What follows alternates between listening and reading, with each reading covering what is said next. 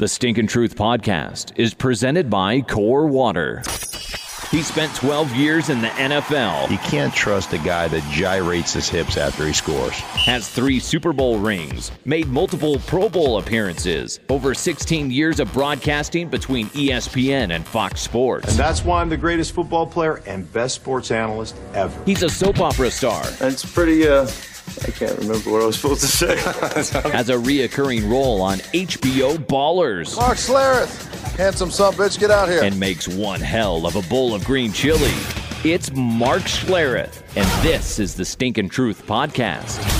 Hey guys, welcome into the Stinkin' Truth podcast. Your host Mark Schlereth, along with my co-host Mike Evans, Scott the Huff, our producer on the board. Got to thank our presenting sponsor, the great folks over at Core Water. Is that funny, Scott? You're giggling in the background. Hey, man, Core Water. That's what I was just going to say. Oh, is that right, guys? Oh. All right, well, here I go then. Ultra purified and balanced with electrolytes to match your body's natural pH level of 7.4. That's why I look like...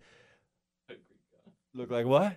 That's why I look so good. You guys look like turds over there, right? You're not drinking enough Core Water. With award-winning crisp, clean taste and a wide mouth bottle. The suck hole is huge. You can get all that water down your gullet really fast.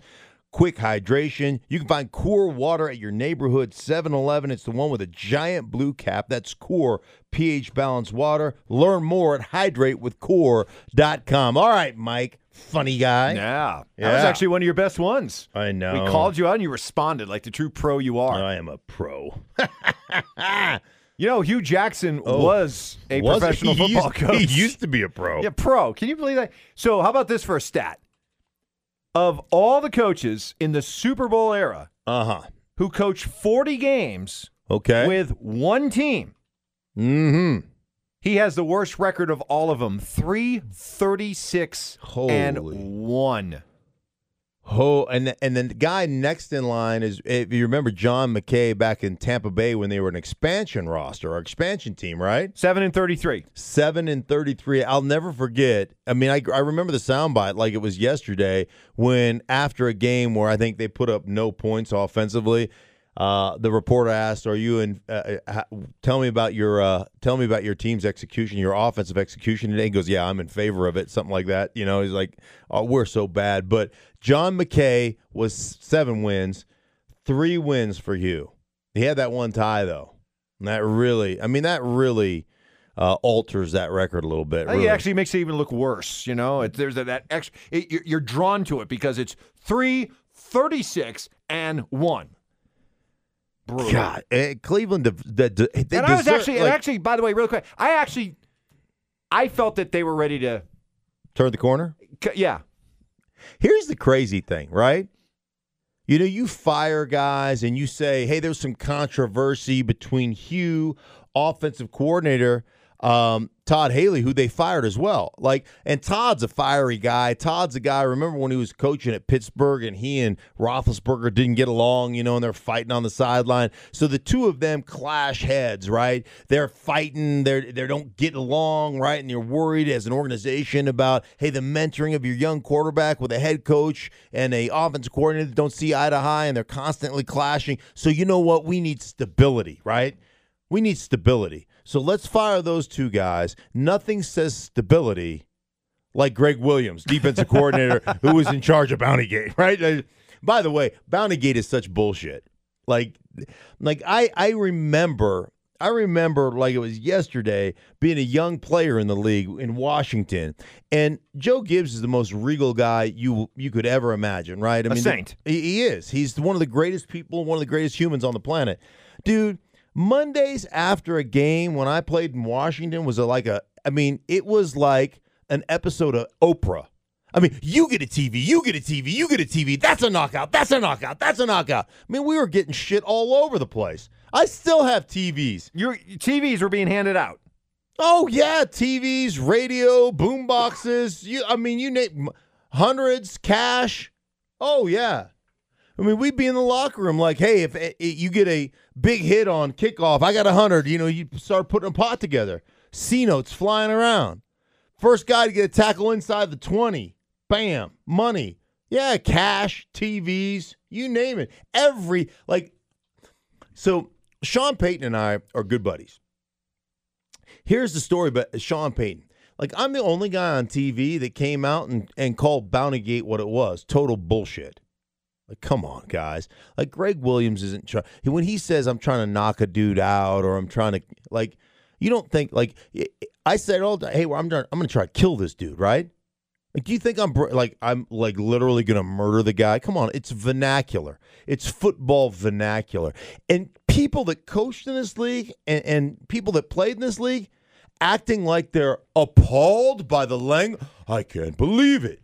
We used to say, hey, Lan, let's go. You know, we cut a lot when I was here in Denver. We used to call it, hey, we're going to go hunting cartilage.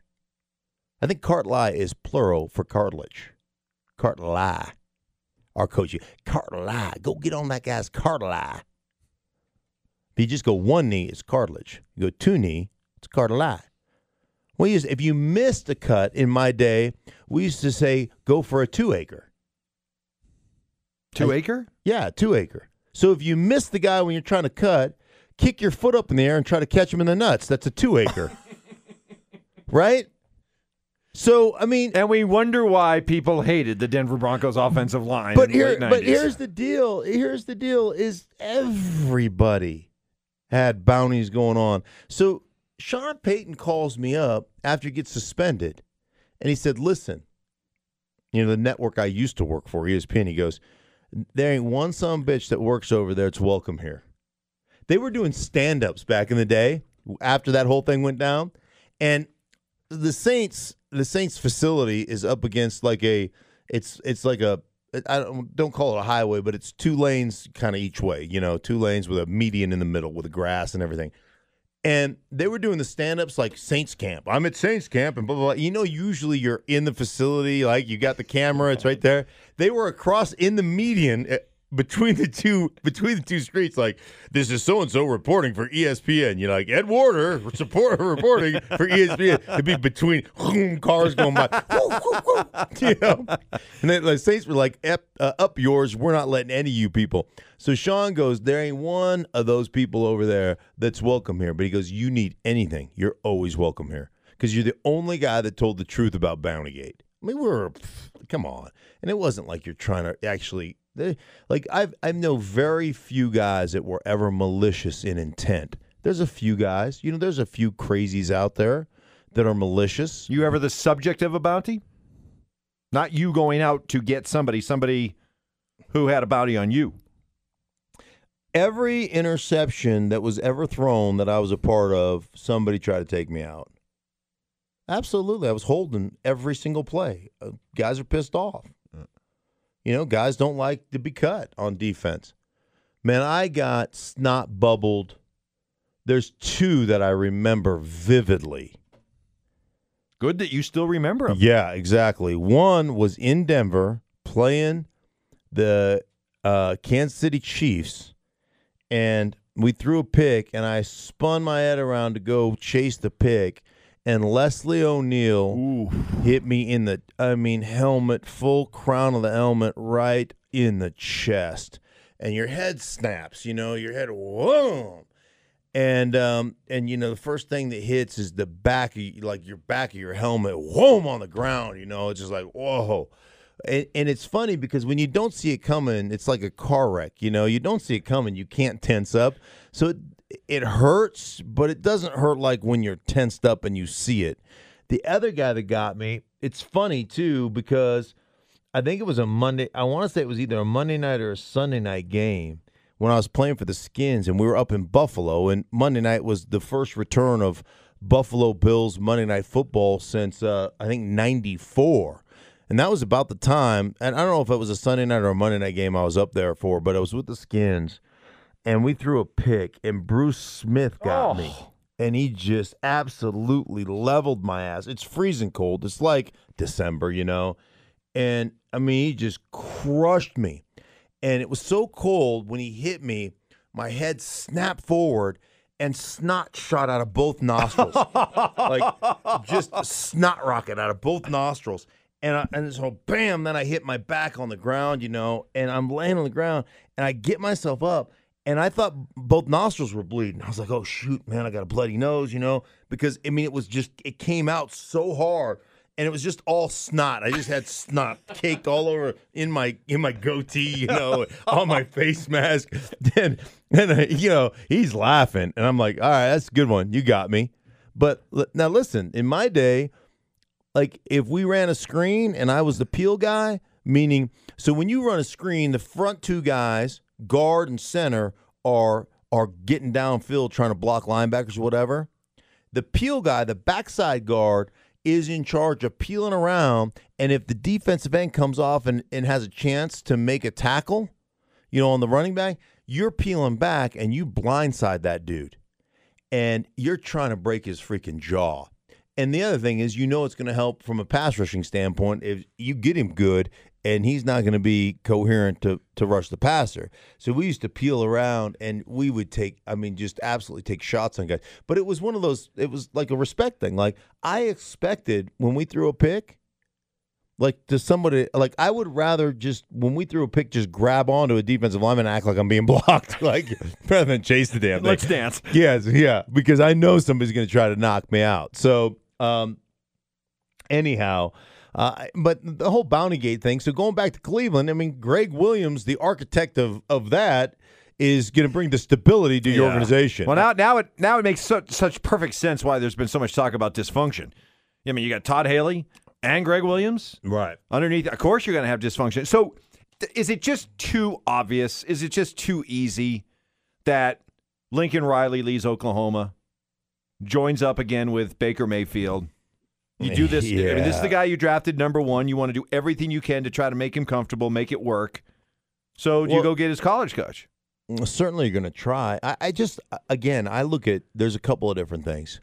Like think about all the coaches that are having success, Mike. Think about Andy Reid, who's taken, a West Coast offense and amalgamated that together with this collegiate style of offense.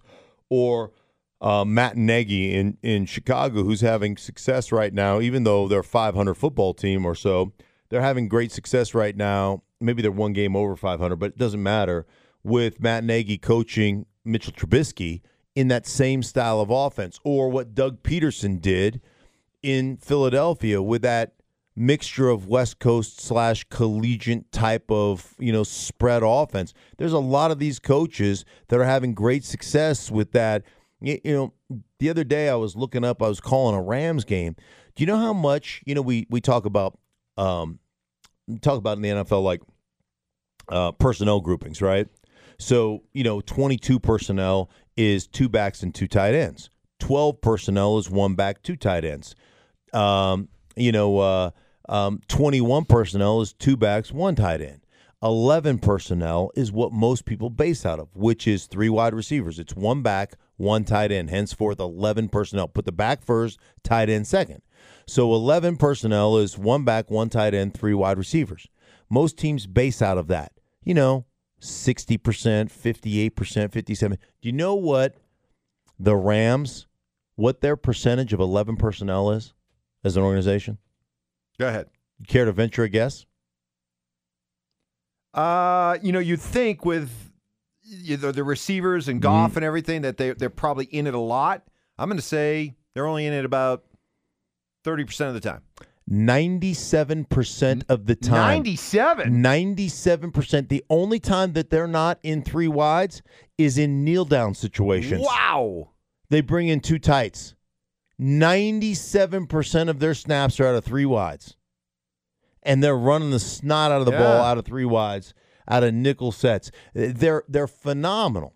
So that's what they end up doing. So to amalgamate this collegiate style with a professional style to give Baker Mayfield the best opportunity to be successful, you would think that Lincoln Riley would make perfect sense. My question would be to you, if you're a college coach at a major university, at one that has a chance to compete every year for the college national championship, why in the hell would you go to the NFL? It's the next step. These guys have egos. These guys look at what they do in college and look. Think about Lincoln Riley. It's time to take it to the next level. Hey, Nick Saban did it. I know. And you know what? I still believe Nick Saban will go back at some point. He'll get tired of winning Lincoln all the time Riley at Alabama. could be the coach at Oklahoma. Yeah, you do for it the for next 20 years. 20 years. Sure, he could, but making between $5 and $10 million a year. Pete Carroll could have stayed at USC forever. But you know what? He still had deep down he had to go back and right that wrong. But the difference of is what he was as a pro coach. The difference is both of those guys started in the NFL. True. I don't think these guys can help themselves. I think they just look at it. It's the ego. It's the next step. It's the big. It's another the big challenge. Leagues. It's the big leagues. Yeah, and they do it also knowing that they could always go back. Yeah, that part is true. Why Chip Kelly leave Oregon? Yeah, hindsight being 2020, that's probably a mistake, right? Right. Well, learn from your past. Jim Harbaugh left. He started in college, left, went to the pros, had success there, then goes back to college, making $8 million or $7.5 million a year to coach Michigan. I mean, I don't know why you would want to leave. I mean, I do know why you would want to leave. I would just say that the odds are that you're much better off just staying where you are. You know, I when you talk about personnel and the way that teams use personnel, we saw another example the other day, didn't we, of how outside the box New England is when it comes to the way that they use players. They had Cordero Patterson, long known as a special teams guy, kick returner, occasional wide receiver who runs fly routes. They used him at running back. Right. Yeah, they did. You know what? Let's make this What's on Tap brought to you by Bud Light and the Bud Light team cans. What's on Tap? I don't know if you have the team cans, but I'm telling you what, the great folks over at Bud Light absolutely love them. The team cans are so cool. Did a video with one just the other day. Really cool. They got the Broncos label on them. They've got not only the can, but they've got the bottle can. You know, the aluminum bottle can. Love the Bud Light team cans. Are so cool. You can find them all over the nation. Any grocery store that you shop at has the team cans, or any liquor store. So what's on tap? Here's what I love about that move. Now, it wasn't the most productive night running the ball, but here's a guy in Patterson that I think was drafted by Minnesota. They really couldn't make him a receiver. He became kind of a special teams return guy. Oakland, he played there for a while. He may have played for another team. I can't really recall, but nobody's ever been able to find a way to kind of implement him in the regular offense, right? For whatever reason, he just doesn't understand routes or route combinations or coverages or whatever it is. I don't know. I haven't been around the guy, okay? But he has been an exceptional return guy. Then you get to New England, where this is the beauty of New England. To me, this is about any walk of life. We are so enamored as people with what we can't do or what people can't do. Oh, like coaches, it's not that hard. But for coaches, it's incredibly difficult to get beyond somebody's weakness, right? They can't, like, you ever see the movie Shallow Hal, where the one girl across the she's really kind and she's sweet and she's everything, and Shallow Hal's buddy won't date her. It's the guy from Seinfeld. Yeah, Jason Alexander. Yeah, Jason Alexander won't date because her middle toe is longer than her big toe or whatever. I mean, like he found something to be critical about, right? Like, oh, I don't like her feet. Like that. Yeah, she's fine and she's a real sweet lady, but boy, look at that toe. Like, that's freaking me out. Like, coaches will find something about you that they don't like, and therefore they don't accept or they don't see the beauty in what you can do. I think New England has always been set apart because they have always looked at players and say, don't tell me what the guy can't do. Let's not focus on what we can't accomplish. Let's focus on what we can do. And they find the beauty in players, even players with warts, because they find the guy and what he can do. And here's a guy like Patterson who's never been able to be productive on the offensive side of the ball with any consistency that led their team in rushing. He gave them, I think he had 10 carries. It was only 38 yards. I get it. But he led their team from an attempt standpoint in rushing. So all of a sudden, a guy who you haven't been able to find an offensive role for goes to New England and you find an offensive role. Isn't that what it's all about? I mean, honestly, focusing on the cans as opposed to the can'ts?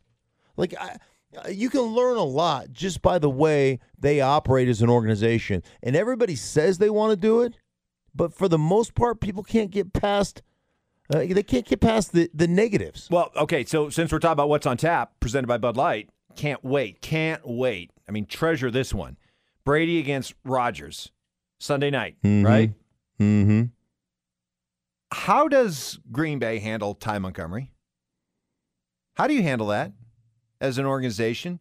Down by 2, give the ball back to Aaron Rodgers with a little over 2 minutes left. Win the freaking football game. Right. Instead, he goes against orders, runs the ball out of the end zone, ends up fumbling. They lose the football game. Yeah. And now it's open season on Ty Montgomery. But I mean, I'd like to think that if I was running a team, I'd be like, this guy can't play for me. He can't play for me. I can't send him back out there again on Sunday night. What do you think they do? What do you do? I think that's one of those situations where everybody, from an individual standpoint, you have to know who the guy is, what the guy's about. That was typical. That to me was brain fart or I want to be a hero. And you have to understand, I think as an organization, you better have your finger on the pulse of guys and know exactly who they are. I was standing on the sideline. I was hurt one game, and Shanahan I was standing over by Shanahan because I was with the offensive line coach, and I was coaching my backup. I was coming off a knee injury or whatever it was, and so I'm watching my backup play, and so when he comes off, I can say, hey, man, did you see this or did you see that, right? So we have these conversations. So the ball was at a position where I was standing next to my O-line coach, me, and Shanahan. And one of our players, I'm not going to mention names, but one of our players got a holding call. And Shanahan was like, he was on the sideline going, hey, it's all right. He goes, it's all right. You're going to be all right. It's all right. Don't worry about it. Don't worry about it. Just let it go. It's fine. It's fine. Like, bad call. Don't worry about it. Good. And so it was like, that's foreign to me, right? He's like, he's pumping the guy's tires. And then he turns and he looked at me and goes, I'd have ripped your ass if you would have gotten a holding call on that. He goes, but you got to know your players. Like that guy, if I ripped his ass, he'd make 3 more bad mistakes along the way. I get your ass ripped, and he goes, you just get pissed off and play better, right? So that's what he said. He goes, you just got to know your players. And then he went on to coaching, right? It was kind of, and I was fascinated by kind of the psychology of coaching guys. So if you're Mike McCarthy, you just have to know your player. Was that brain fart? Like, oh my God, here I go. And you completely forgot about the situation because obviously the clock is running. You don't have you want to save as much time for Aaron Rodgers as possible. You just saw it the week before as he cut up San Francisco in a game they shouldn't have won. So there's a difference between brain fart and just really trying to be, I'm really trying to make something happen here. Right. Versus just flat out I'm selfish. I'm selfish. I'm insubordinate. Right. And I want to be the hero. And I think your team well enough to know like which one that guy is. And Ty Montgomery, like there's nothing about him that I've ever seen that would say selfish. Remember, this guy was a receiver that went and moved to running back because they had so many injuries and played his butt off doing that. So, that's where I would go with Ty Montgomery. I'm sure it was that to me is brain fart. That's not a selfish player. And I know everybody wants to, because that's easy, right? It's a hot take. Selfish. Guy sucks. Don't ever play him again. Well, I'd pump my brakes on that one a little bit. All right. Well, I can't wait for that one Sunday. Can't wait for that one. That's just one. And we'll have our money-making picks later in the week. I know. We both went 2-1. We both went 2-1. You're still behind me. Looking up at me. Breathing my exhaust fumes. Ugh. Getting my sloppy seconds. I'm right behind you, looking at them mom jeans, bedazzled with your big giant ass. Hey, thanks to you and everybody else that makes the Stinking Truth podcast go. We appreciate you. We'll be back a little bit later in the week. Thank you to the presenting sponsor of Core Water and also to the great folks over at Bud Light. Make sure you check out the Bud Light Team Cans. For everybody involved here at the Stinking Truth, thank you so much. We'll be back later in the week.